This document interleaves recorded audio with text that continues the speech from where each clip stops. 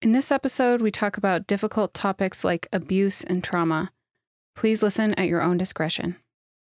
I saw so many people talking about, religious sexualized violence in general and Church Too in particular, as if it is a problem of like individual bad men needing to do better at like caring for women. And I'm like, this is about purity culture. This is about the fact that our entire sexual theology needs to be upheaved. Hello and welcome. You're listening to the Exvangelical podcast where being labeled a heretic is a good thing, if it means refusing to conform to toxic, harmful expressions of faith. We address your questions about God, politics, how we got here, and how to move forward. Nothing is off limits in our conversations with scholars, spiritual seekers, and activists in our quest to uncover the heart of faith. We're your hosts, Melanie and Gary Allen, and this is Holy Heretics.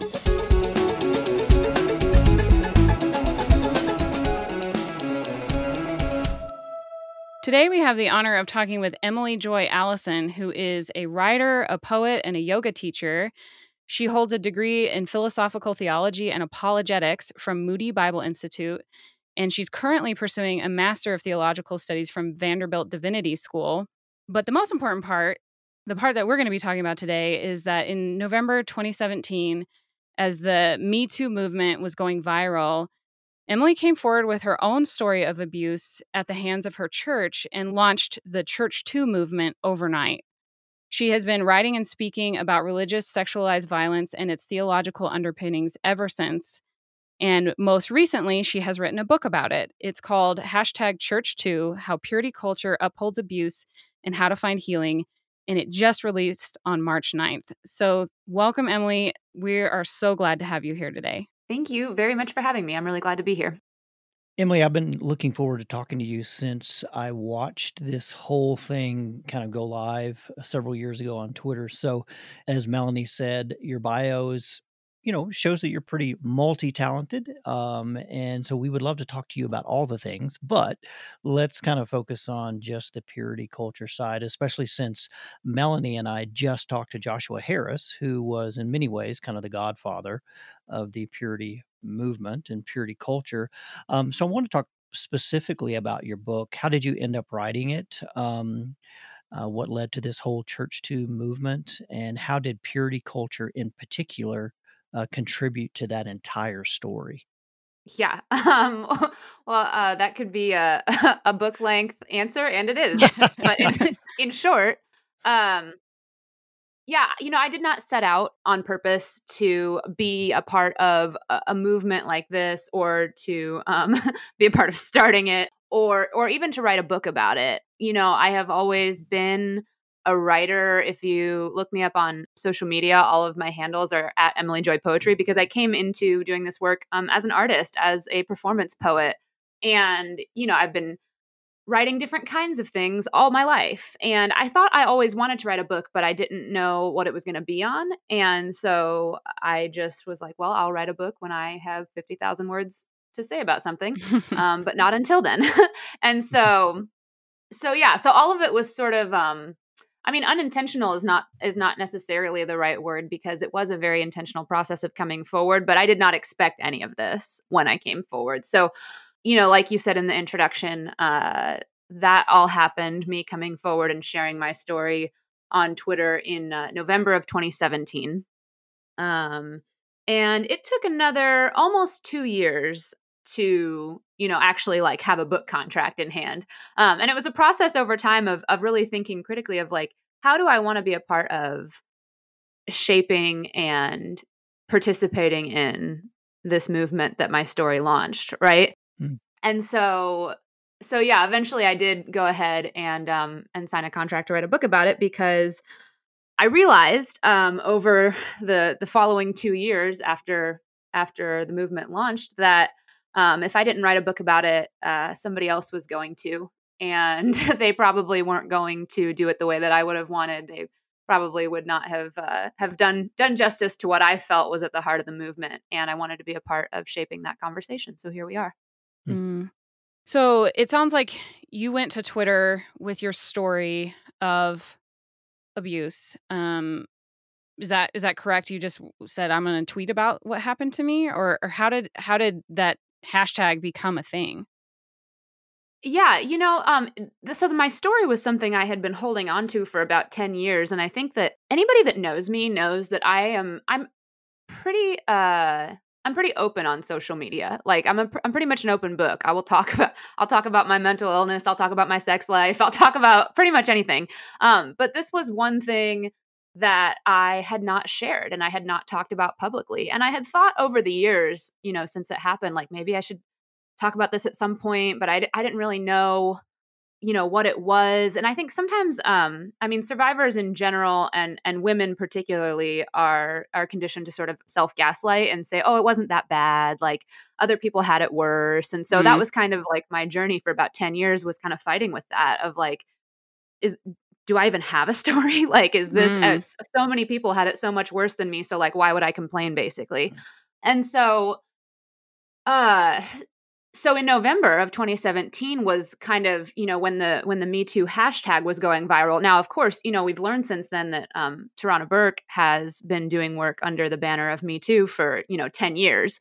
But November of 2017 was when it was starting to go viral on social media, and people who weren't familiar with Tarana Burke's work were starting to become familiar with it.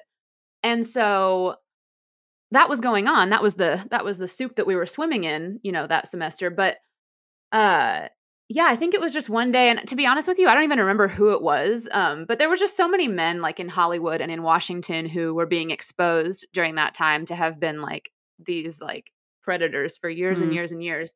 And one week it was one guy, and then it was another guy, and then it was a third guy. And it felt like it was never ending. And I just got fed up. Like I had woke up one day and I was like, might be the time to out my abuser on Twitter.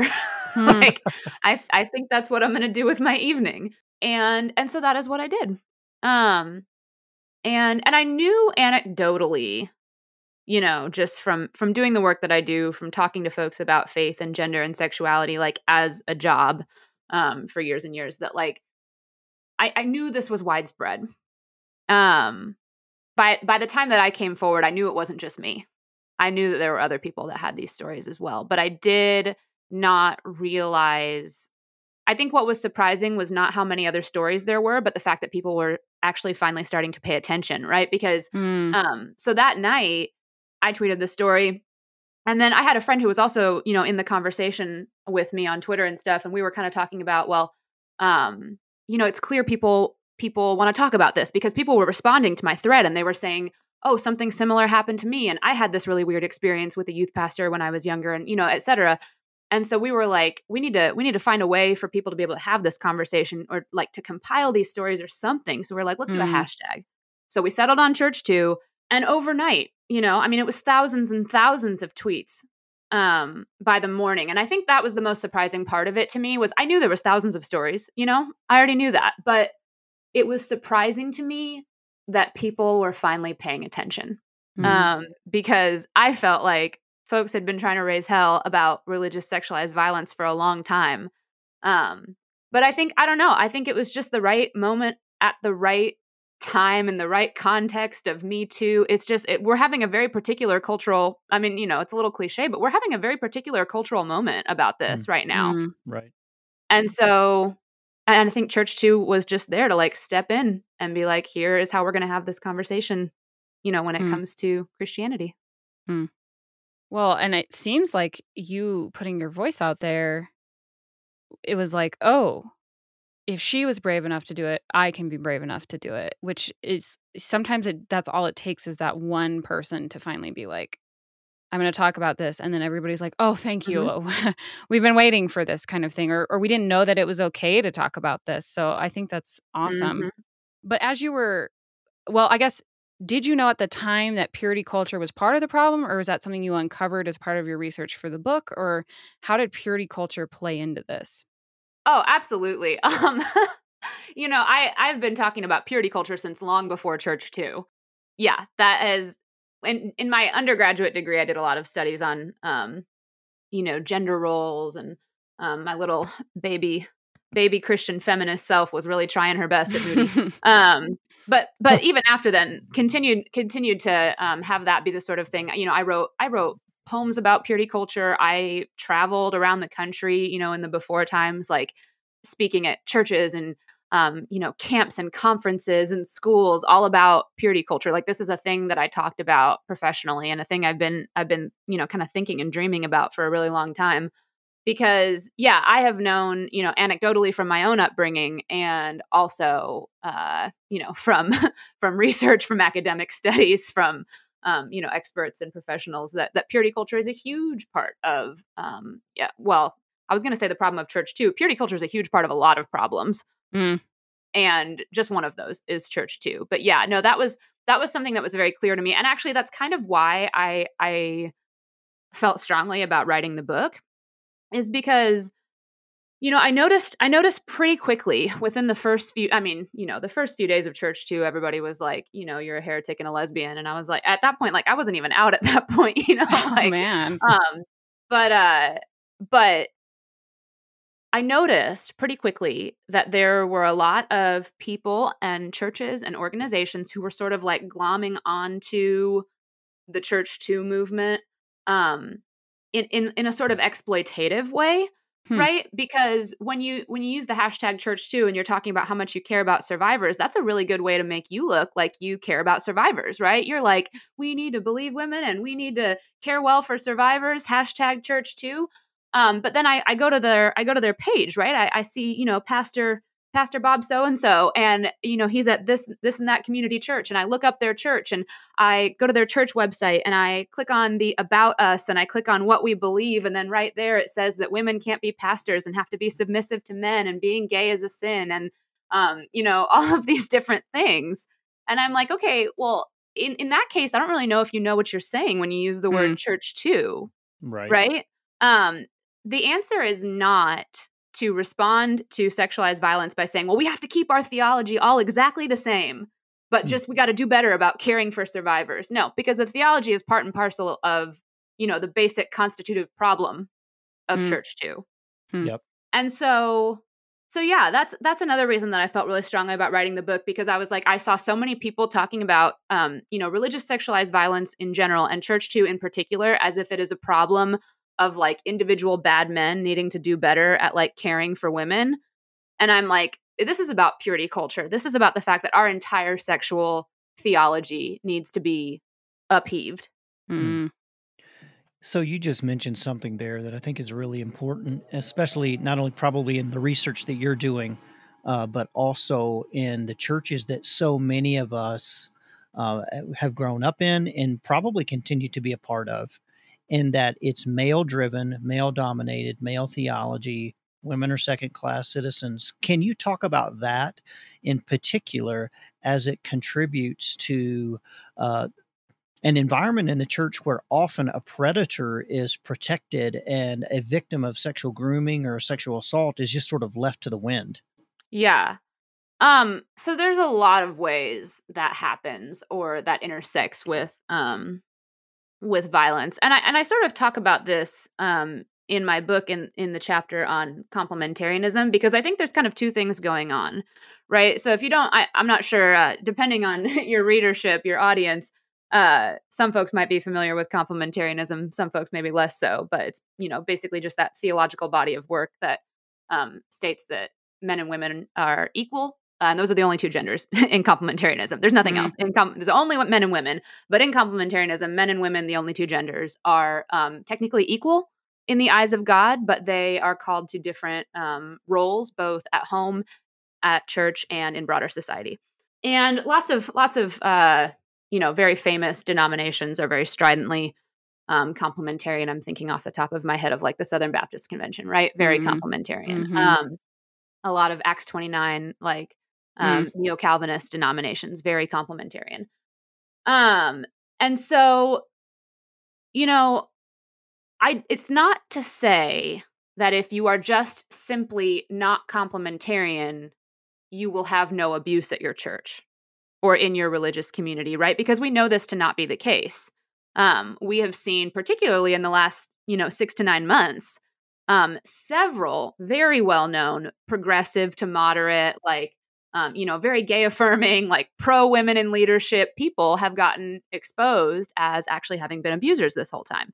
So simply shedding complementarianism does not act as like a protectant against Mm. abuse. There has to be other, additive things with that as well.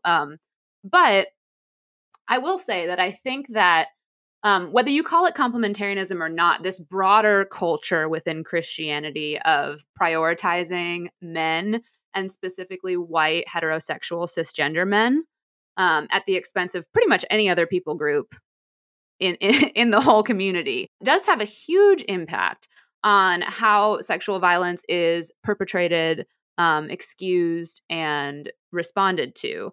Right. Part of this is because, I was just reading these statistics this morning for a paper that I was reading, but, the Rape, Abuse, and Incest National Network cites that 9 out of 10 victims of rape are women. Right. So when you look at that, right, that's just a fact of living in the world. And then you add in this church culture that says men are in charge by virtue of being born with the genitals they have. This is divinely decreed by God. Women have to submit to men, not just at church, right? It's not just that women can't preach, but also like women probably shouldn't be president. Also at home, like women have to submit to their husbands. And a lot of times this extends into the bedroom, into areas of sexuality, right? I mean, women in these contexts are pretty much discipled to not know when their boundaries are being crossed. Because they're being told this is holy. This is God ordained. It doesn't matter what you want, right? And I think that just lays the groundwork for not just sexual abuse, but all kinds of violence, really. Yeah, and you can extend that to, sexual minorities. You can extend that to LGBTQ people in the church who are being told that their sexuality is a sin. And so when someone abuses them, they don't want to come forward because they don't want to get outed. And there's just, this can be extended into so many different ways. So it's this power hoarding impulse of complementarianism and this prioritizing of folks with privilege while further marginalizing folks with less privilege that really just creates a very toxic environment that is ripe for abuse. I'm just taking a second to Yeah, process. no, I know. Well, I mean, wasn't it John Piper who just a few years ago said that women should, quote, endure abuse for a season He sure based did, yeah. on And what is based on their wild about that? submissive role. What's wild about that is that statement is abhorrent, right? We know this. Like Right. we look at that and we go, "Oh my God, how could someone say that?" But that statement flows directly from his theology. He doesn't believe does. that in spite of his theology. Exactly. He's just like somehow misogynist, even though his theology is good. No, he Right. believes that because of his theology. Right. It is a direct line. Yeah, and I think there's like so many layers here, from just Western European notions of masculinity, and then you bring into that this, white supremacy, white nationalism. I was just doing some research last night on the founding fathers, and all men are created equal. Well, not really. Actually, all white men with property are created equal, and so there's you're right. It's not just church, but when you do get to church and then you add God to the equation, and God is a guy, and God has set up the entire system for men to be in charge, it is no wonder that there are rampant systemic structural abuses taking place. And it's no wonder that the institution of the church then doubles down and tries to protect those men that they have groomed to be in power in the first place. I mean, Well, that was going to be my question. You're losing everywhere. That's my question, though, because for so many people, you can't change the theology, because changing the theology means you're saying that we've been wrong for all this time, and the theology is so ingrained as this is how it is, that to change the theology means you no longer worship God. So for someone, I'm thinking of a lot of people in my life who would just immediately balk at that, and they would say, well, this is just how God is. It's not my fault. Like, this is just how it is. Like, what do you say to that? How do you make any kind of headway with someone who believes that? Yeah, this is a thing that I have been thinking about, well, really for years, but particularly during the Trump presidency. I think this became a very prescient issue because a lot of people were asking themselves this, like, we're literally like, it's not even that we're like not on the same page. We're not in the same book. We're not in the same library. We're not in the same planet, right? Like this is, how do you even begin to deal with this? And so, I mean, I no longer do apologetics for myself, any of my identities, or really even for the people that I love. I don't come at this anymore from a place of like, here, let me show you how it's okay for me to be me from the Bible. I don't do that anymore, because I don't think, if people don't believe you when you tell them about your lived experience as a marginalized person, they're not going to believe you if you come to them with like data and, you know, a whiteboard where you can point out, well, here's all the ways that you can change your mind, and here's why. Because it's not really about that. Like asking for that proof, that quote unquote dialogue, which we know is not really dialogue, but asking for that dialogue, I think really ends up being a way to obfuscate responsibility for having to own the fact that your theology has been harmful, right? And that's really hard for people to do, and they don't want to do it. So instead, they'd rather argue about like the specific translation of porneia in Romans, right? But that's not what it's about. What it's about is fear. People are fearful of changing their mind. And that's for a lot of reasons. You know, I think for some people, I really feel for them because they've been told their whole lives by their pastors and by people in authority over them, in, you know, church and religious context, that like questioning these things are sacrosanct. You can't question them. You'd be basically questioning God. The Bible is clear. Christians have always believed X, Y, Z, you know, blah, blah, blah. We've all heard it. And so I don't participate in that conversation anymore, because I will not try to force someone to see me as a human being.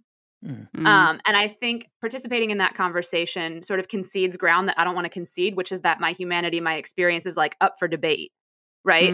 Right. Like that I can say purity culture hurt me, and you can say, give me proof. No, that is ridiculous. I'm not doing that conversation. I did it for a while when I was younger, when I was first, you know, because I mean, deconstruction is a very popular idea and term right now. Lots of people talking about it.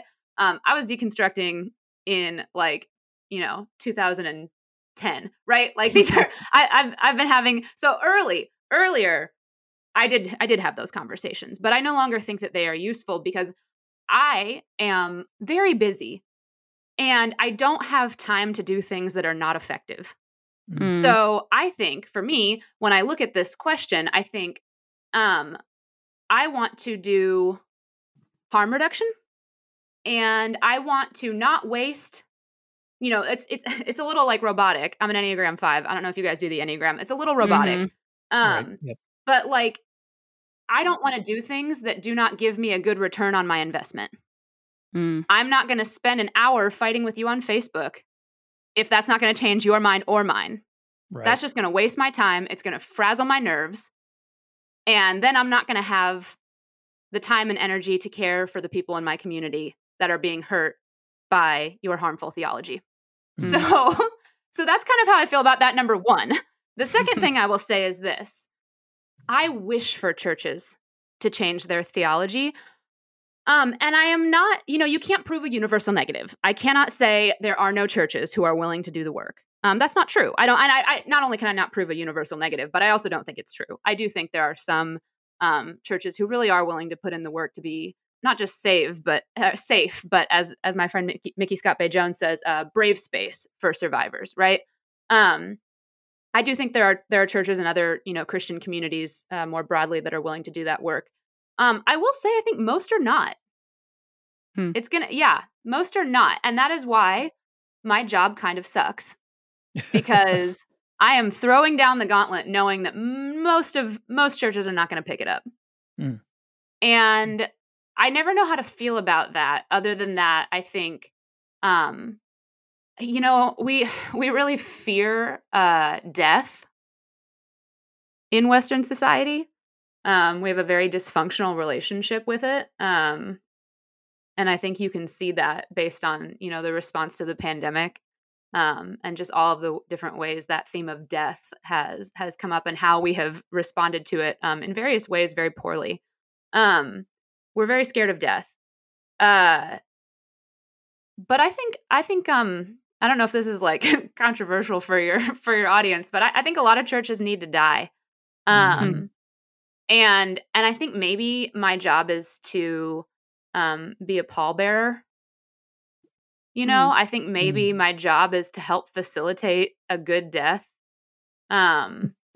Because ultimately, like, if a church can make the changes necessary so that it's not being a force for net harm in the world, great. If it can't do that, then the world will be better off when it's no longer there. Yeah, no, I think you're onto something there, especially when you look at all of the factors that are coalescing around the institutional church in the West. It's dying. COVID was a huge factor from a financial perspective.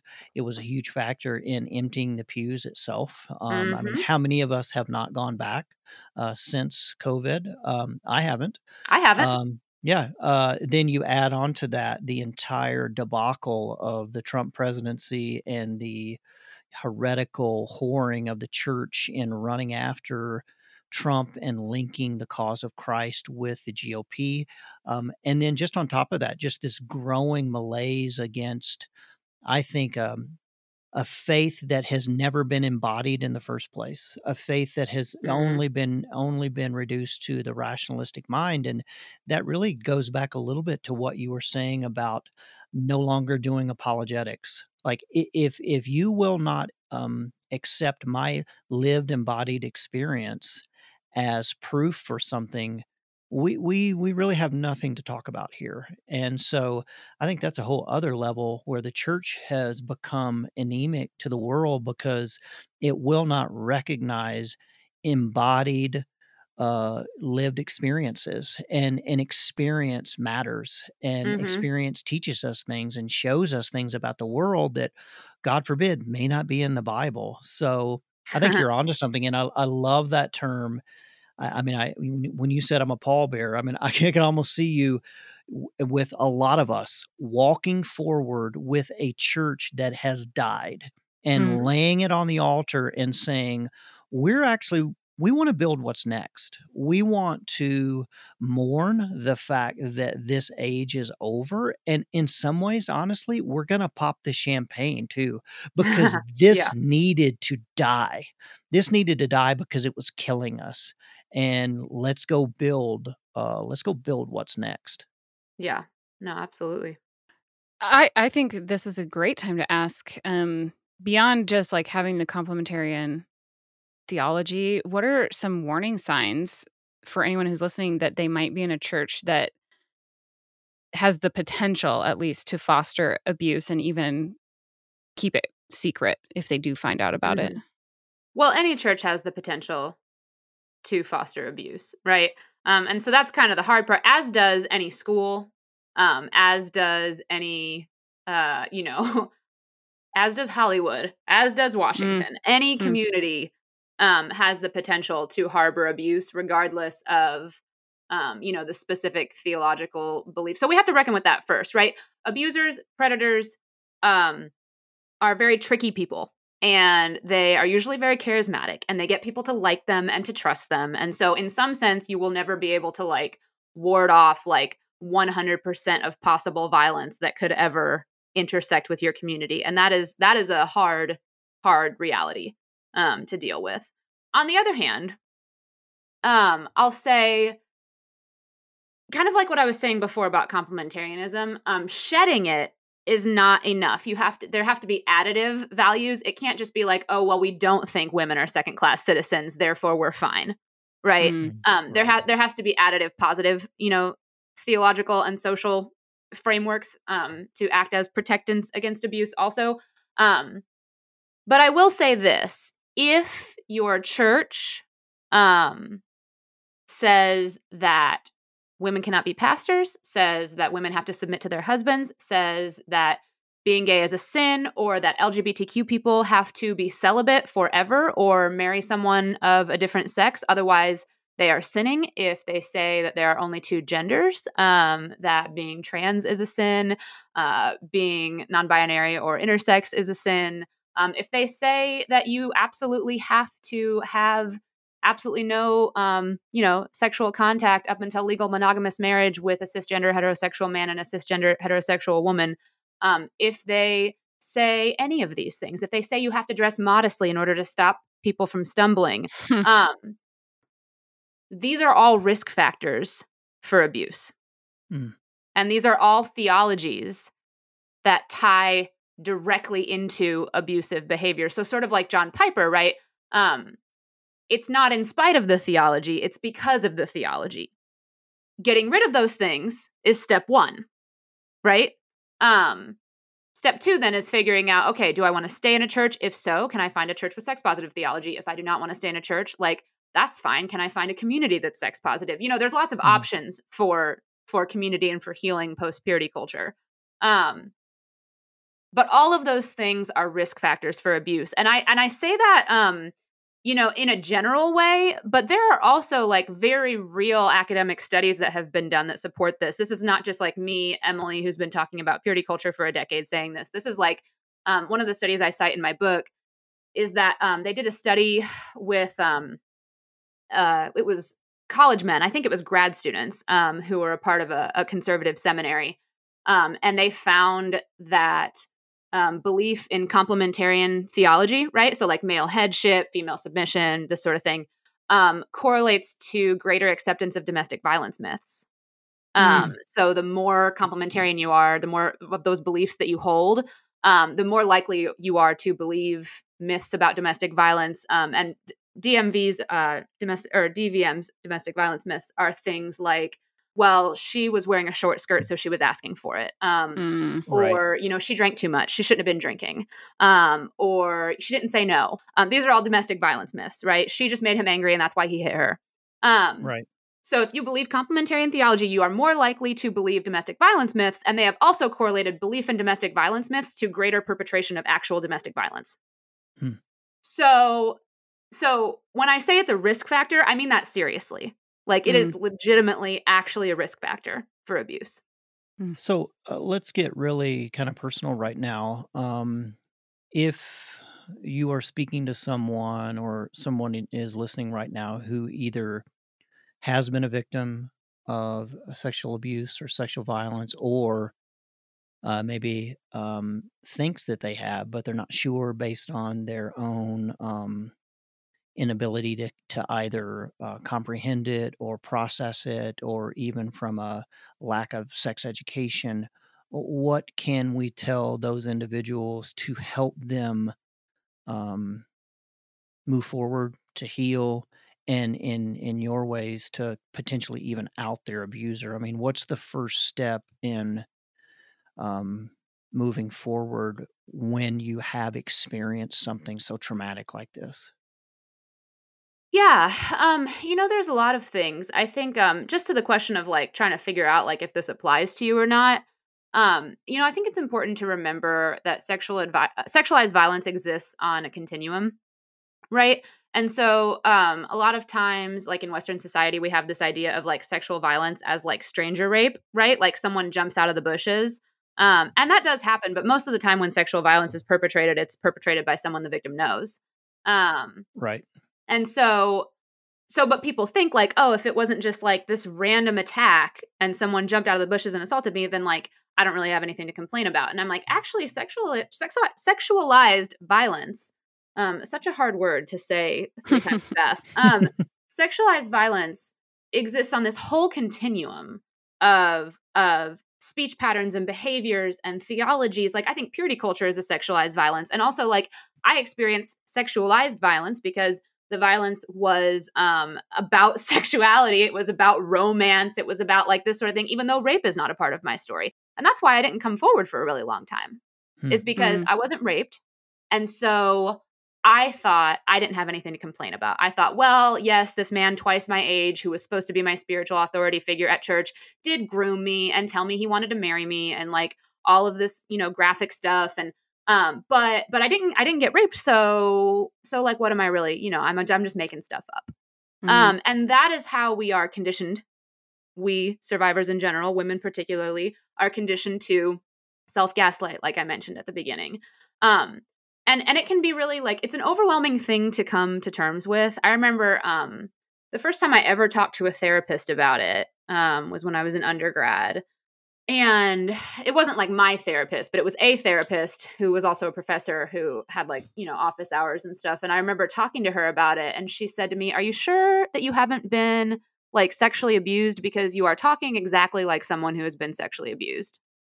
Wow. And I was like, "No, I remember. Like, I know that like rape is not a part of my story, but like what I'm saying is that these things, these experiences, these cultures, like purity culture, leave marks on our heart and impact our lives going forward in ways that are virtually indistinguishable. It's traumatic either way, and your body doesn't really know the difference. When it's sexual trauma, your body really doesn't. It just responds the way that sentient mammals are evolved to respond to trauma, right? It internalizes that, and then we end up with all of our unhealthy coping mechanisms and our negative self-evaluation and it takes time to undo that, right? So like, if you think maybe this applies to you, maybe it does. It's okay if it wasn't this like perfect, just like out of a movie, right? Like out of a horror movie, this stranger assault. Like, there can be a whole spectrum of violences that can happen to people that can be traumatizing. And if it was traumatizing to you, it was traumatizing. You don't have to justify it. You don't have to, well, someone else had it worse. Well, probably. But like, when we're playing Oppression Olympics, everybody loses. If you're just like playing the game of like who had it worse, that's not going to lead to healing for anybody. So that's my first thing to say. Maybe it does. And it's okay to come to terms with that after a while. And it's okay if it takes you a while to like sort it out and find out. But just know that sexualized violence exists on a continuum. And it looks like a lot of different things, including purity culture. What was the second part of that question? What was it about moving forward? Yeah, I mean, I think it's more for that individual who that you have said a couple of times now is sort of self-gaslighting. Like, well, it really wasn't that Yes, how to bad. come forward. Yes, Yeah, and okay. like, how do I deal with this when in most cases, I mean, and I think we've seen this over and again where women, especially in the church, are not believed. They are shunned. Mhm. They are told, well, just like in your case, well, was it really that bad? I mean, did he do this, or this? And there is a knee-jerk reaction to protect the men.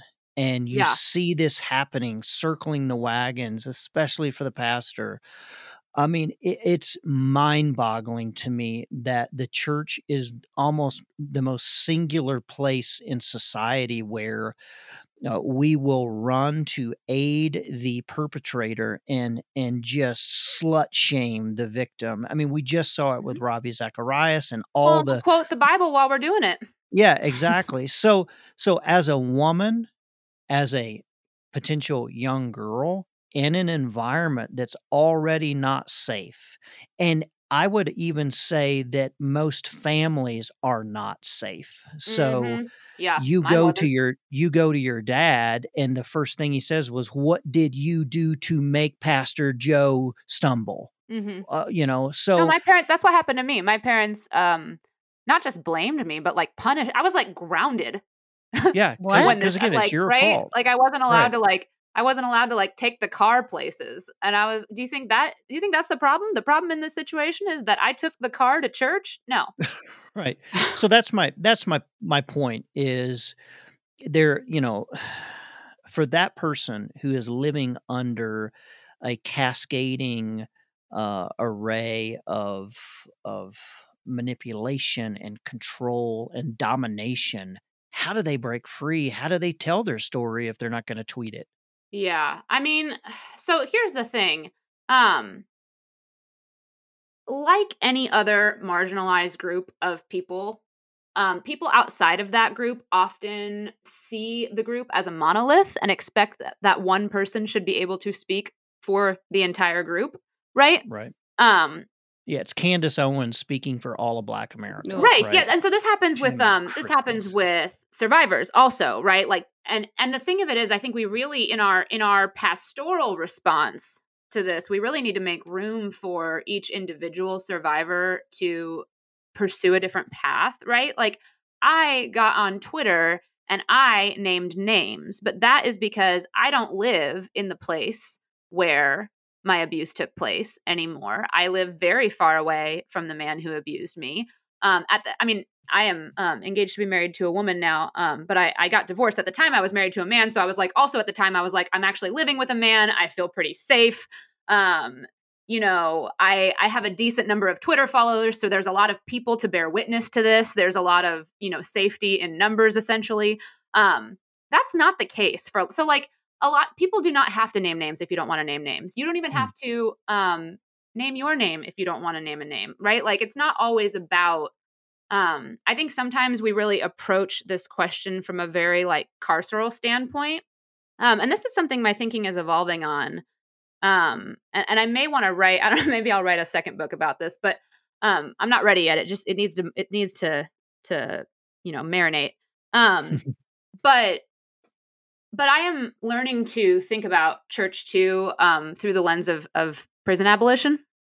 And I'm thinking because I believe in prison abolition and I believe in police abolition. And I'm thinking, what would it look like to pursue justice in non-carceral ways in these situations? Like, what would it be like to do harm reduction, to try and make sure that someone can't hurt people before, but to not participate in the carceral and police state while we're doing it, right?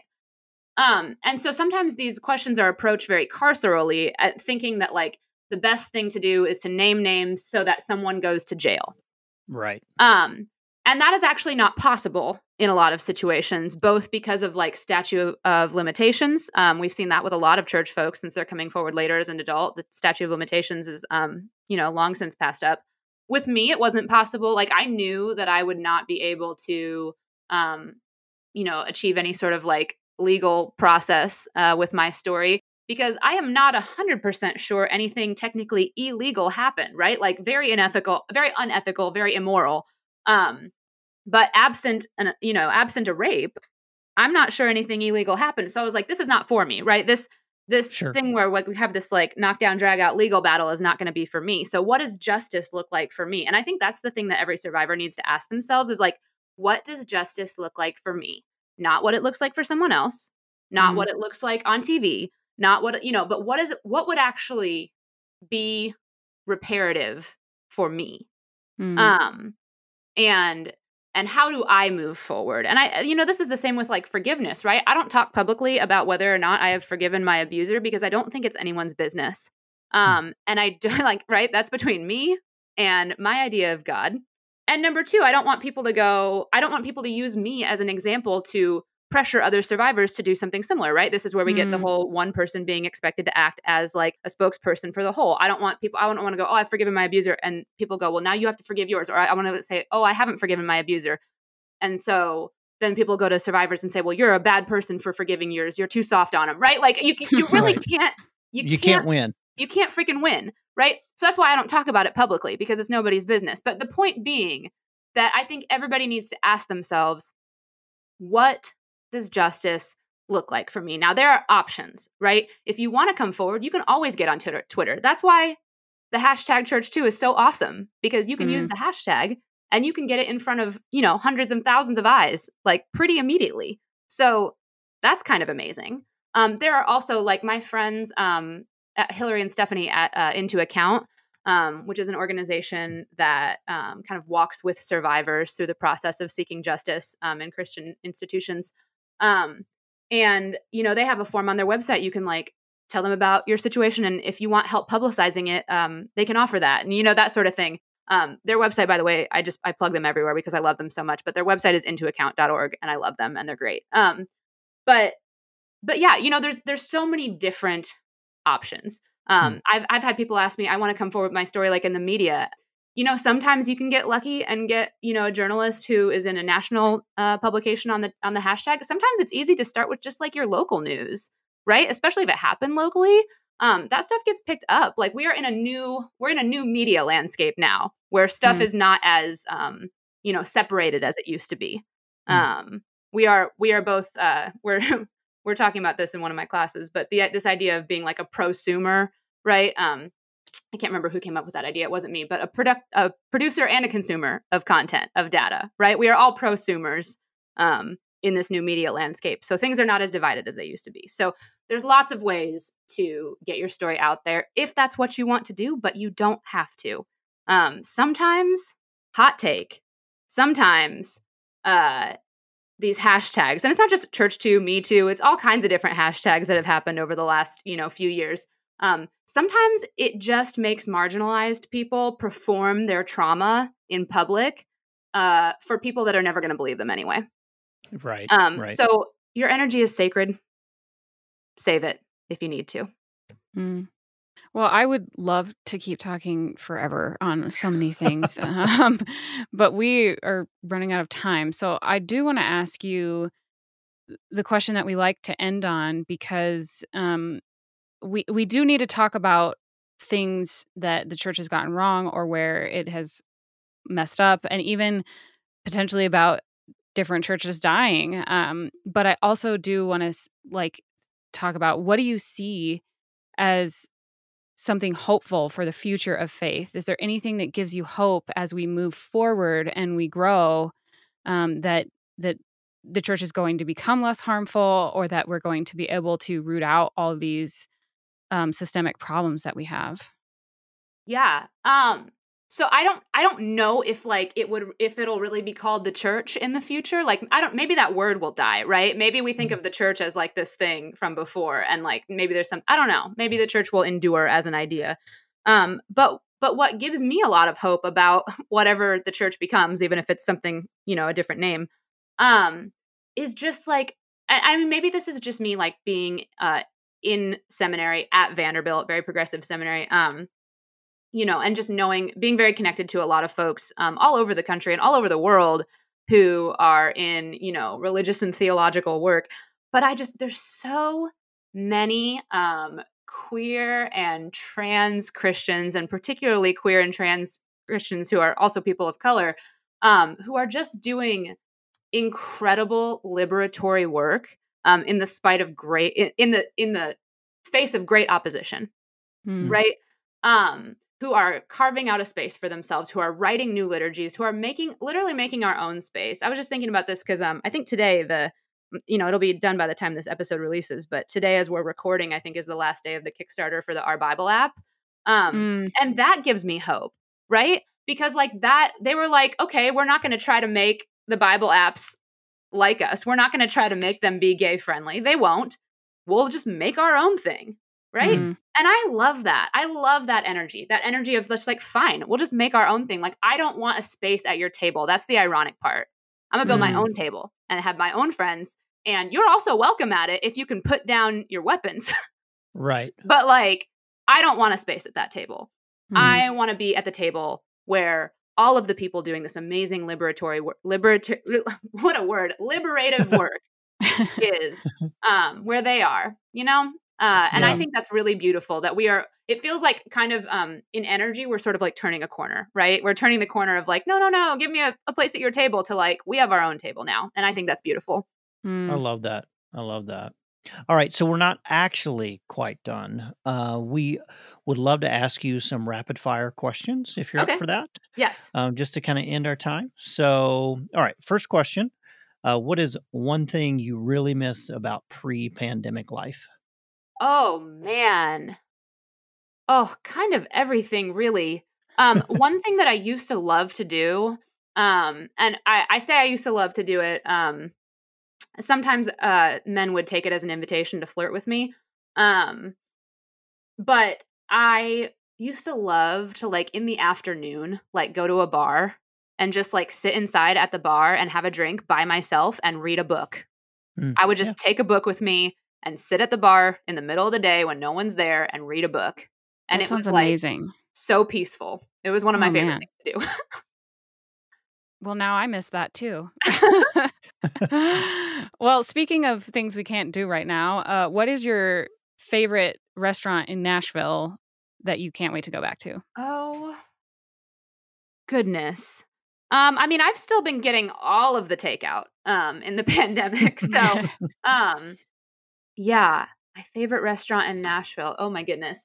Well, I really love Distillery.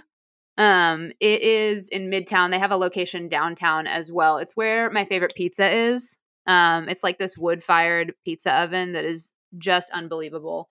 They have my favorite wine there too. I've been a vegetarian for quite a few years now. And I really like the sister restaurants, Gray's and Wild Cow. They're like different vibes, but both of them are vegan and very, very, very delicious. So Mm. no Jack's Barbecue on the Strip downtown. Not so much. Yeah, no, I get it. Nash Vegas, man, it's an interesting place. Mhm.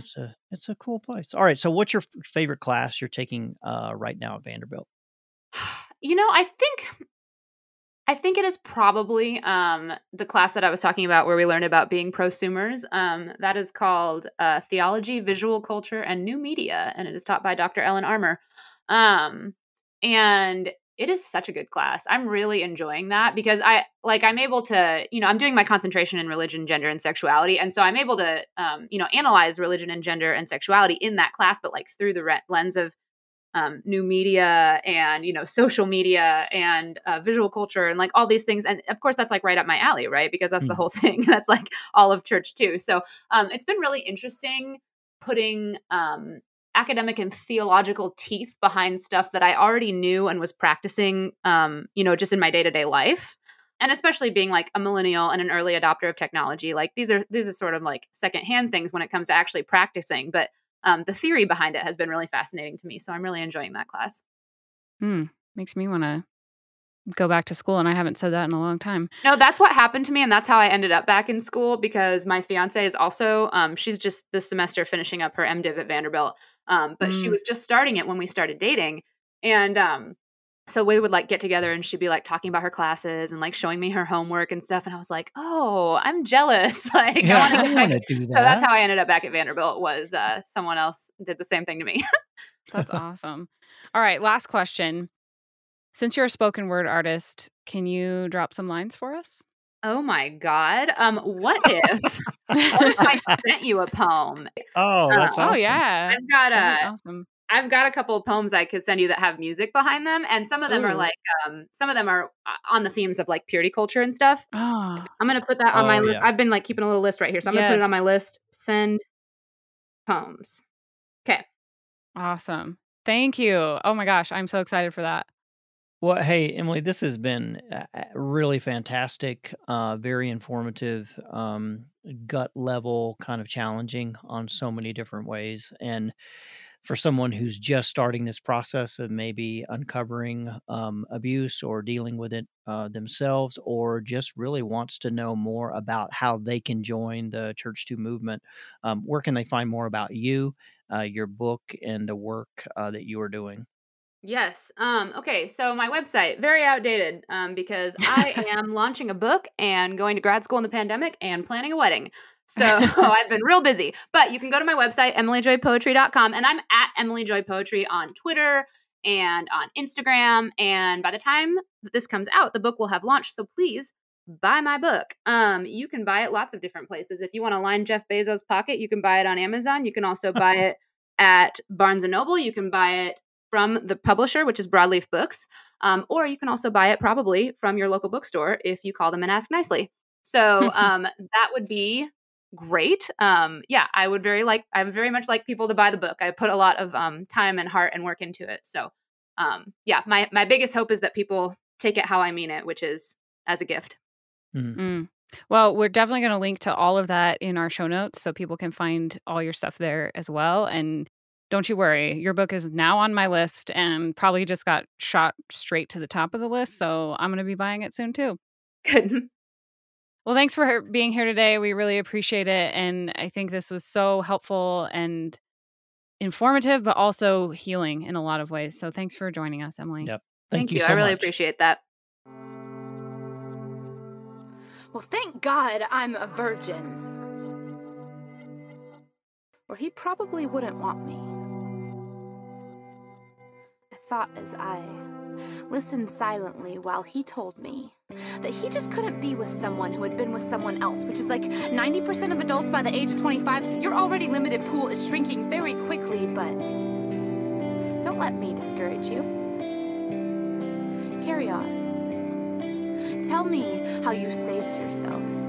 How you saved up enough points with God to buy an unspoiled bride, and you will not settle for less. Tell me about her white dress, how it will mean something.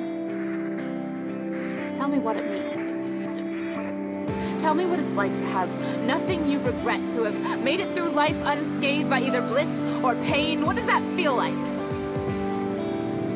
Is it very lonely? Or does it just feel safe, like keeping your cocoon heart all wrapped up and tucked away, hoping to God someday it becomes a butterfly before it dies from the frost? I hope whoever she is, she meets all your expectations. I hope enough of her heart is intact for you to feel like the wait was worth it. I hope she never knows you wouldn't have wanted her if she wasn't a virgin. Because everybody knows a girl is only as valuable as the men who haven't touched her, only as desirable as the experiences she hasn't had. But baby, when you get to her, she better know what to do in bed. She better satisfy your wildest pornographic fantasies, know all the right ways to move body parts she has never had the chance to use, because God would never fail you, right? You waited on his timing, now he owes you. Anything less is not the bill of goods they sold you, so I hope it works out for you. I really do. But if it doesn't, just remember what I told you, that a heart cannot be divided into pieces and given away until there is nothing left, that the greatest gift you can give someone has nothing to do with your flesh, that love is really just grace, that a lifetime of avoidance does not prepare one for a lifetime of joy and pain, that virgin is not a sexual preference, nor is it your birthright, baby. Your insecurity is showing. She chose you. What more do you want? Isn't she amazing? Seriously, go buy her book right now. For all the show notes and links we promised, including the link to her book, head to holyheretics.org. Next week, we will be talking to the one and only Christina Hartunian of the DTR blog, if you've ever come across her on Instagram or Twitter. She's not only hilarious, she is also extremely thoughtful and passionate, and it is an episode you don't want to miss, so make sure to subscribe right now.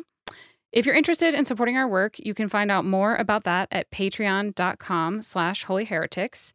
And finally, if you're enjoying this podcast, please consider taking just 5 minutes of your time to leave us a review on Apple Podcasts, because it really helps us to get in front of more people who are having questions and doubts and just aren't sure how to move forward. Thank you. This episode was produced by the Sophia Society. Music is by Faith in Foxholes, and sound engineering is by Joshua Mudge.